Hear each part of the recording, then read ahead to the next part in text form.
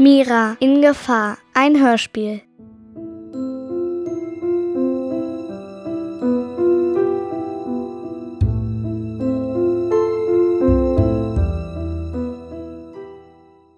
Gleich hinter dem Haus, in dem Mira mit ihren Eltern lebt, beginnt der Wald.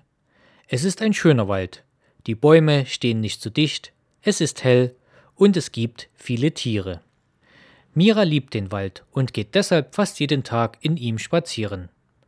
Auch an diesem Tag läuft Mira nach der Schule nach Hause, wirft ihre Schulsachen in ihr Zimmer, nimmt sich aus der Küche einen Apfel, läuft dann aus der Haustür und um das Haus herum, macht das kleine Tor im Zaun auf und steht schon nach wenigen Schritten zwischen den Bäumen.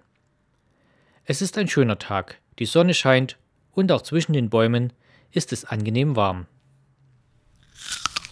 Mira beißt in ihren Apfel und läuft einfach los.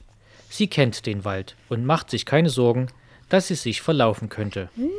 Sie läuft gemütlich, isst, summt manchmal vor sich hin und lässt ihre Gedanken frei fliegen wie die Schmetterlinge, die um sie herum an den Blüten naschen.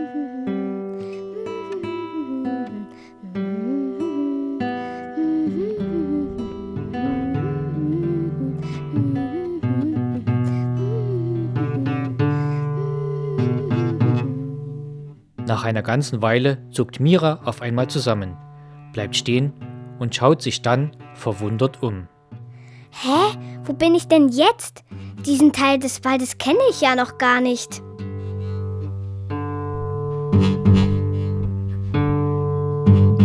Die Bäume stehen hier etwas dichter und das Blätterdach versteckt die Sonne. Aber für Mira ist das kein Problem. Sie muss nur ungefähr wissen, wo die Sonne steht, dann findet sie auch wieder nach Hause. Nach einer kurzen Orientierung läuft Mira los. Der Weg ist etwas beschwerlich, denn oft gibt es dichtes Gestrüpp oder umgestürzte Bäume, die ihr den Weg versperren. Manchmal kann sie auch auf einen liegenden Baumstamm klettern und auf der anderen Seite herunterspringen. Gerade als sie wieder einmal einen Stamm auf diese Weise überquert hat, scheint sich auf einmal die Erde zu öffnen. Ein Loch erscheint plötzlich unter ihren Füßen. Sie rudert mit den Armen, versucht irgendetwas zu fassen, aber vergeblich. Ah! Nein! Mit den Füßen voran stürzt sie in das Loch, das immer tiefer wird und sich schließlich als steiler Tunnel entpuppt. Mira plumpst auf ihren Po und gleitet auf der nassen Erde wie auf einer Wasserrutsche immer weiter in die Tiefe. Immer schneller und tiefer rutscht sie. Die Erde ist von Wurzeln und Steinen durchzogen, die auch in den Tunnel ragen. An einer Wurzel stößt sich Mira schließlich so stark den Kopf, Autsch! Dass sie das Bewusstsein verliert und deshalb nicht bemerkt, wie es vor ihr etwas heller wird und die rasante Fahrt plötzlich endet. Mira rutscht aus dem Ende des Tunnels, rollt über den Boden und bleibt schließlich still liegen.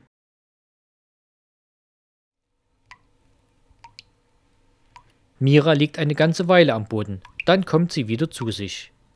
Sie richtet sich langsam auf, legt sich aber gleich wieder hin. Au, mein Kopf! Oh, ist mir schlecht. Ihr Kopf brummt und ihr ist ordentlich schwindlig. Als der Schwindel sich etwas gelegt hat, öffnet sie zunächst nur die Augen und schaut sich um. Es ist schummrig, von irgendwo kommt aber ein schwacher Lichtschein. Über ihr ist eine Decke zu erkennen, die aus einer Mischung aus Steinen und Erde besteht und von Wurzeln durchdrungen ist. Sie scheint auf dem Boden einer Höhle zu liegen. Gerade will Mira den nächsten Versuch starten, sich aufzurichten, da schiebt sich etwas Großes und Dunkles zwischen sie und die Höhlendecke. Es bewegt sich langsam und kommt ihr dabei immer näher.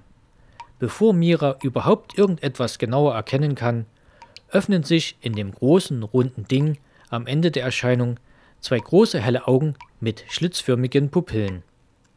Darunter werden flache, große Nasenlöcher sichtbar, die gierig Luft einsaugen. Und unter der Nase erscheint schließlich ein breites Maul, aus dem sehr große und spitze Zähne hervorblitzen. Miras Kopfschmerzen sind wie weggeblasen. Sie richtet sich blitzschnell auf, saugt ihre Lungen voller Luft und stößt den wohl lautesten Schrei aus, den sie jemals hervorgebracht hat. Das Etwas über ihr zuckt zusammen und ist dann plötzlich verschwunden.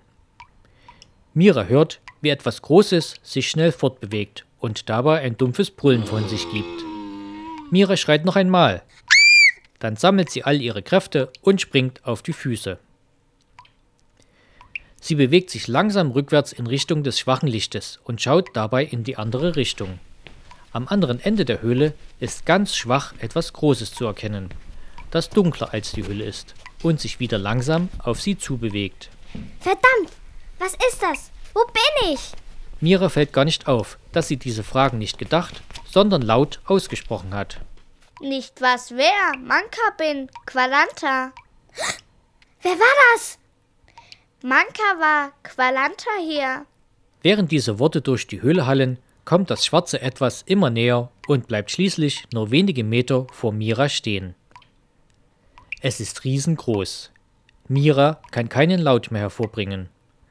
Als sie versucht, das Wesen in seiner ganzen Größe zu erfassen, verliert sie das Gleichgewicht und landet schließlich wieder auf ihrem Hosenboden. Autsch! Von dem großen dunklen Fleck vor ihr bewegt sich etwas auf sie zu. Sie kann einen langen Hals erkennen, an dem der große Kopf sitzt, der sie vorhin so erschreckt hat. Der Kopf kommt ihr diesmal nicht so nahe, aber das große Maul öffnet sich. Hallo, Manka bin, du wer? Mira ist so verdutzt, dass sie ganz automatisch antwortet. Hallo, Mira bin. Also ich bin Mira. Das Maul öffnet sich noch etwas. Du was? Was? Mira. Ach so, was ich bin. Ich bin ein Mensch, ein Mädchen. Das Wesen lässt seine Zähne ganz hervorblitzen. Mädchen? Schmecken gut? Mira steht langsam auf und bewegt sich weiter rückwärts zum Ausgang der Höhle. Oh nein, Mädchen schmecken überhaupt nicht gut. Schau mich doch mal an. An mir ist überhaupt nichts dran. Nur Knochen, die dir im Hals stecken bleiben. Das Maul des Wesens scheint sich grinsend in die Breite zu ziehen. Manka machen Spaß. Essen nur Blätter und manchmal Fisch aus See. Essen keine Mädchen. Mira beruhigt sich etwas, bleibt aber in sicherer Entfernung. Lebst du hier ganz allein? Ja, Manka allein. Schon lange. Echt? Du hast keine Familie oder Freunde? Früher mal, aber lange her. Manka lange allein. Das ist aber traurig. Weißt du, da wo ich herkomme, da habe ich meine Eltern und Freunde und meinen... Mira unterbricht sich, da sie bemerkt, dass sie das alles vielleicht gar nicht wiedersehen wird. Sie lässt traurig den Kopf hängen. Wo du her? Von der Erde. Erde? Nie gehört. Wo sein? Ich weiß nicht. Ich war im Wald und dann bin ich in ein Loch gefallen und das war ein Tunnel und dann bin ich hier gelandet und ich weiß nicht, wo hier ist und ich bin ganz allein. Mira fängt beinahe an zu weinen. Manka kommt etwas näher. Mira nicht allein, Manka auch hier. Mira kann bleiben bei Manka, dann Mira und Manka nicht allein. Dankeschön. Wie heißt das hier, deine Welt? Qualanta. Qualanta. Aha, okay. Ich habe Hunger. Manka auch Hunger. Holen Blätter und Fisch. Blätter sind nicht so meins. Aber Fisch. Gibt es hier Holz? Holz draußen vor Höhle, im Wald. Warum Mira brauchen Holz? Ich mache ein Feuer. Dann können wir die Fische grillen. Das ist lecker.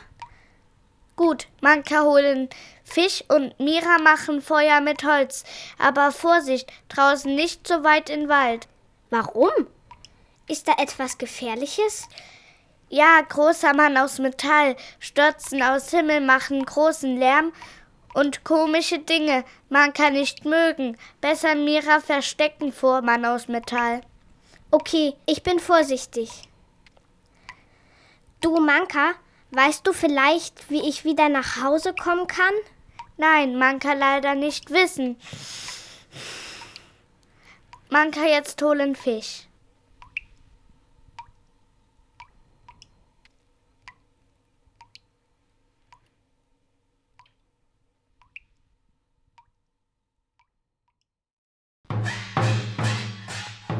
Eines Tages, Manka ist wieder im See unterwegs, um Fische zu fangen, ist ein großes Gepolter vor der Höhle zu hören.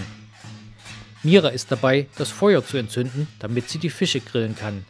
Da schiebt sich etwas unter großem Lärm durch den Höhleneingang. Mira kann das Wesen nicht richtig erkennen, da es das Licht verdeckt. Aber es scheint eine metallisch schimmernde Haut zu haben und es ist mindestens genauso groß wie Manka. Du da, du kommst jetzt mit! Bevor Mira auch nur irgendetwas tun oder sagen kann, wird sie von dem Wesen gepackt. Dann geht es raus aus der Höhle. Draußen taucht gerade Manka aus dem See auf, das Maul voller Fische.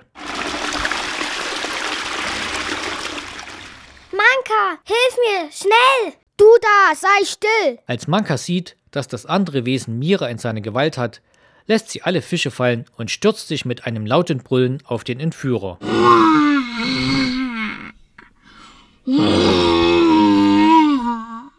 Lassen Mira los! Hilfe, Manka! Rette mich!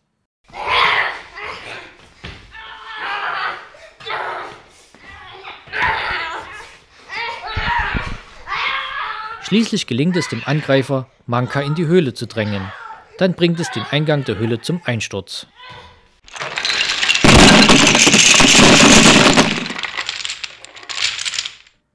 Manka ist in der Höhle gefangen und Mira wird verschleppt.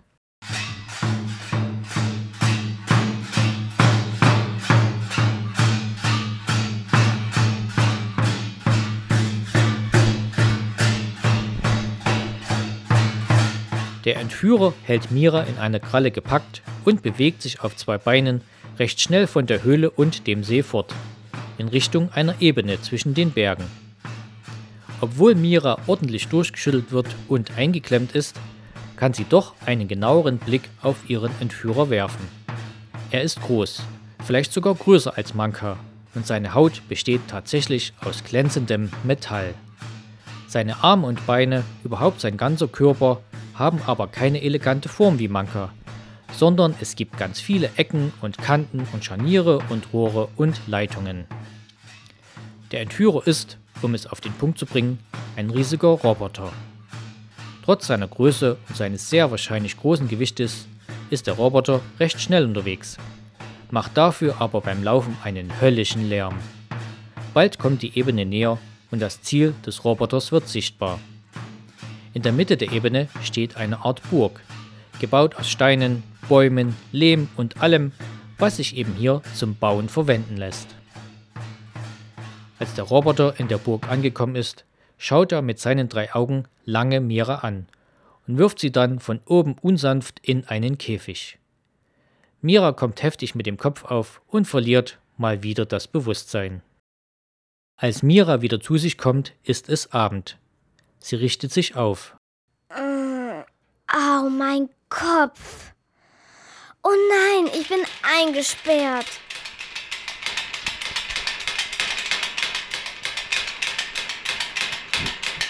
Sie schaut sich um und bekommt einen Schreck. Auf der einen Seite steht außerhalb des Käfigs jemand völlig regungslos und starrt sie aus einem einzigen dreieckigen Auge an. Mira atmet tief durch, um sich zu beruhigen. Dann schaut sie sich den Beobachter genauer an. Es ist auch ein Roboter, allerdings ist er viel kleiner als der andere. Und er sieht auch nicht so furchteinflößend aus. Wer bist du? Ich bin Chor und wer bist du? Ich bin Mira. Chor, kannst du mich hier rauslassen? Nein, das kann ich nicht. Warum denn nicht? Es geht nicht. Was ist das hier eigentlich? Das ist die Burg von Magmantis. Magmantis? Ist das der Große? Gehörst du zu ihm? Ja, Magmantis ist sehr groß. Ich bin sein Diener. Was will er denn von mir? Warum hat er mich eingesperrt? Ich weiß nicht. Was macht Magmantis denn?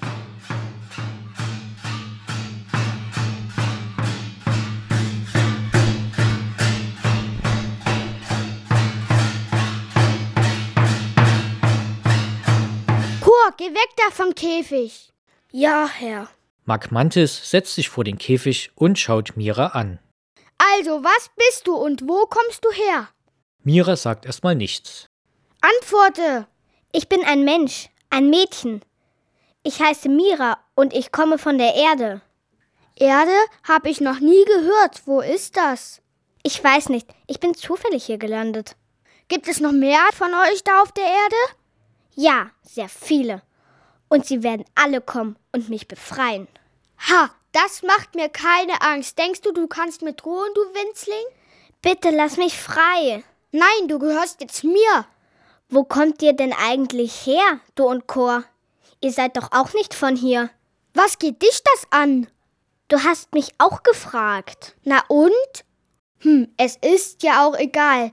Wir kommen vom Planeten Magma. Und warum seid ihr jetzt hier? Die wollten mich da nicht mehr haben. Da habe ich mir eben eine neue Heimat gesucht. Und warum wollten die dich da nicht mehr? Egal, genug geplaudert jetzt. Ich habe zu tun. Chor, komm her. Ja, Herr. Du passt hier auf, verstanden? Und wenn sie etwas braucht, dann kümmerst du dich darum. Aber lass sie ja nicht raus. Verstanden.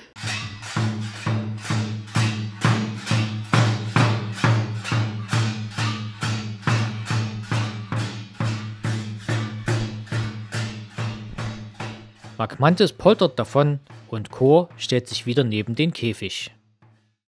Chor, ich habe Hunger und Durst. Kannst du mir etwas zu essen und Wasser bringen? Was ist Essen? Nahrung. Also, damit man nicht schlapp macht. Energie und so. Verstehst du? Ja, das verstehe ich. Was möchtest du für Nahrung? Was habt ihr denn so da? Wir haben Stein, Metall und etwas Öl. Igitt, nein, das will ich nicht. Esst ihr so etwas? Ja, das ist unsere Nahrung. Was brauchst du denn? Na, etwas Obst oder Gemüse wäre gut. Oder Fisch. Ich habe mit Manka immer Fisch gegessen. Und etwas Wasser bitte dazu. Was ist Fisch? Fische leben im Wasser. Also in einem See zum Beispiel. Man kann sie roh essen, aber viel besser schmecken sie gebraten oder über einem Feuer gegrillt.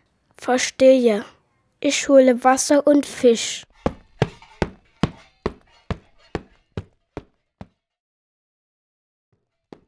Chor verschwindet und taucht nach einer Weile wieder am Käfig auf. Er hat Wasser dabei und tatsächlich einen Fisch, den er irgendwie gegrillt hat. Mira ist sehr hungrig und sie macht sich sofort über den Fisch her. Der schmeckt sogar ganz gut. Chor scheint recht geschickt zu sein. Als Mira dann mit dem Wasser auch noch ihren Durst gestillt hat, startet sie einen neuen Versuch, mit Chor ins Gespräch zu kommen und ihn auf ihre Seite zu ziehen. Chor, was machst du denn eigentlich alles so für Magmantis? Ich kümmere mich um die Burg, repariere Sachen und ich besorge Magmantis, was er braucht. Und was machst du so für dich? Ich verstehe nicht. Na, stell dir mal vor, du wärst nicht der Diener von Magmantis. Und du könntest machen, was du möchtest. Weißt du, was ich meine? Nein, ich weiß nicht. Das verstehe ich nicht. Ach, Chor, aber vielleicht weißt du dazu etwas. Gibt es hier in der Burg oder irgendwo in der Nähe etwas, mit dem man Qualanta verlassen kann? Ist dir da etwas aufgefallen? Ja, Magmantis hat so etwas. Echt? Das ist ja toll. Und, wo ist das? Und was ist es? Chor erzählt Mira, dass Magmantis in den Bergen ein Portal gebaut hat, damit er schnell zu anderen Welten und Planeten reisen kann. Mit diesem Portal könnte Mira auch wieder nach Hause gelangen. Magmantis achtet aber sehr auf dieses Portal. Um es zu aktivieren, muss man nacheinander auf bestimmte Platten treten, die um das Portal verteilt sind. Nur mit der richtigen Kombination wird das Portal aktiviert und wenn man dann an das Ziel denkt, das man erreichen möchte, wird man sofort dahin transportiert. Falls man aber auch nur eine falsche Platte betritt, landet man auf einer unendlichen Treppe und ist verloren. Chor weiß zwar, wo das Portal ist, kennt aber die Kombination für die Platten nicht. Die kennt nur Magmantis. Nach einigen Tagen und vielen Gesprächen zwischen Chor und Mira ist Chor dann doch bereit, Mira zu helfen, dass sie wieder nach Hause kommt. Das Problem dabei ist aber, dass sie die richtige Kombination für die Platten nicht wissen. Dann gelingt es Chor jedoch durch eine List, Magmantis die Kombination für die Platten zu entlocken. Als Makmantis dann wieder einmal in den Bergen ist, befreit Chor Mira aus dem Käfig und sie fliehen gemeinsam zum Portal.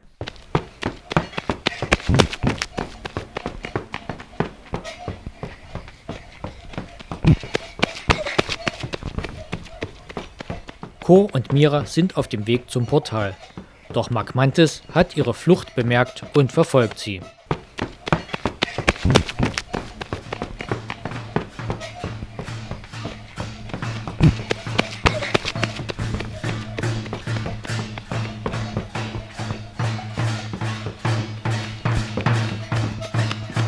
Als Chor und Mira am Portal ankommen, ist Makmantis so dicht hinter ihnen, dass ihnen keine Zeit mehr bleibt, die Platten zu betreten und das Portal zu aktivieren. Alles scheint verloren. Da taucht aber plötzlich Manka auf. Sie hat sich aus der Höhle befreit und sich dann auf die Suche nach Mira gemacht. Manka, du lebst! Pass auf, da kommt Makmantis! Bitte hilf uns! Mira machen schnell. Manka kümmern um Makmantis.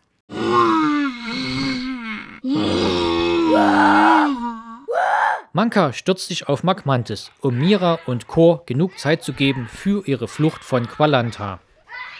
Während Manka und Makmantis miteinander kämpfen, betreten Chor und Mira nacheinander die richtigen Platten und aktivieren das Portal.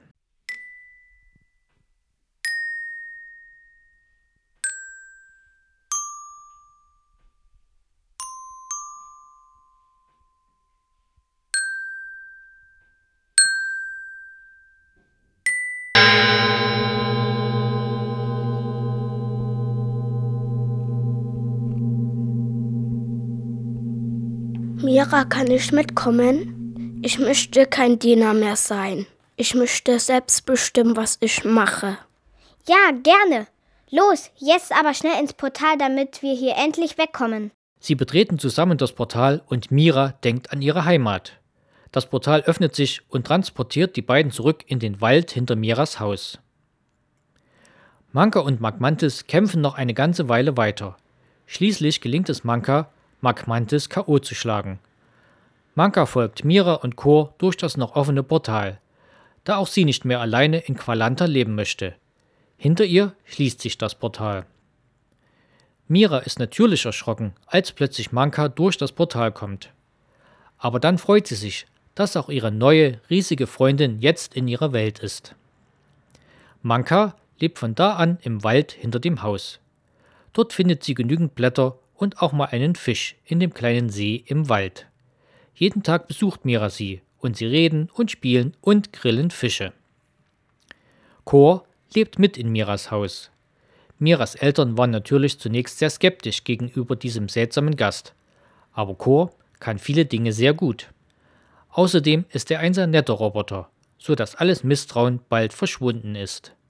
Er ist kein Diener mehr, sondern ein Freund der Familie. Und Makmantis? Nun, als er wieder zu sich kommt und sieht, dass alle fort sind, beschließt er, wieder in seine alte Heimat auf dem Planeten Magma zurückzukehren. Dort ist er wenigstens nicht allein und wenn er sich zusammenreißt, ist er eigentlich auch kein so übler Roboter. Makmantis aktiviert also das Portal und kehrt nach Magma zurück.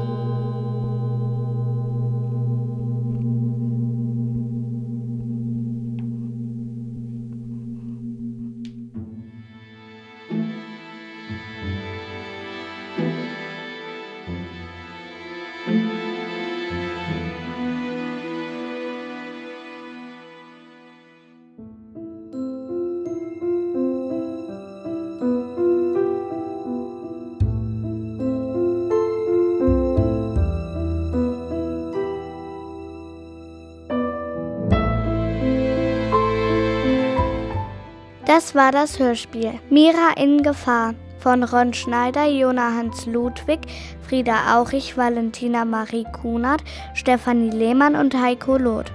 Die Sprecher waren Frida Aurich als Wassermonster Manka. Valentina Marie Kunert als Mädchen Mira. Ron Schneider als Roboter Chor. Jona Hans Ludwig als Monsterroboter Magmantis.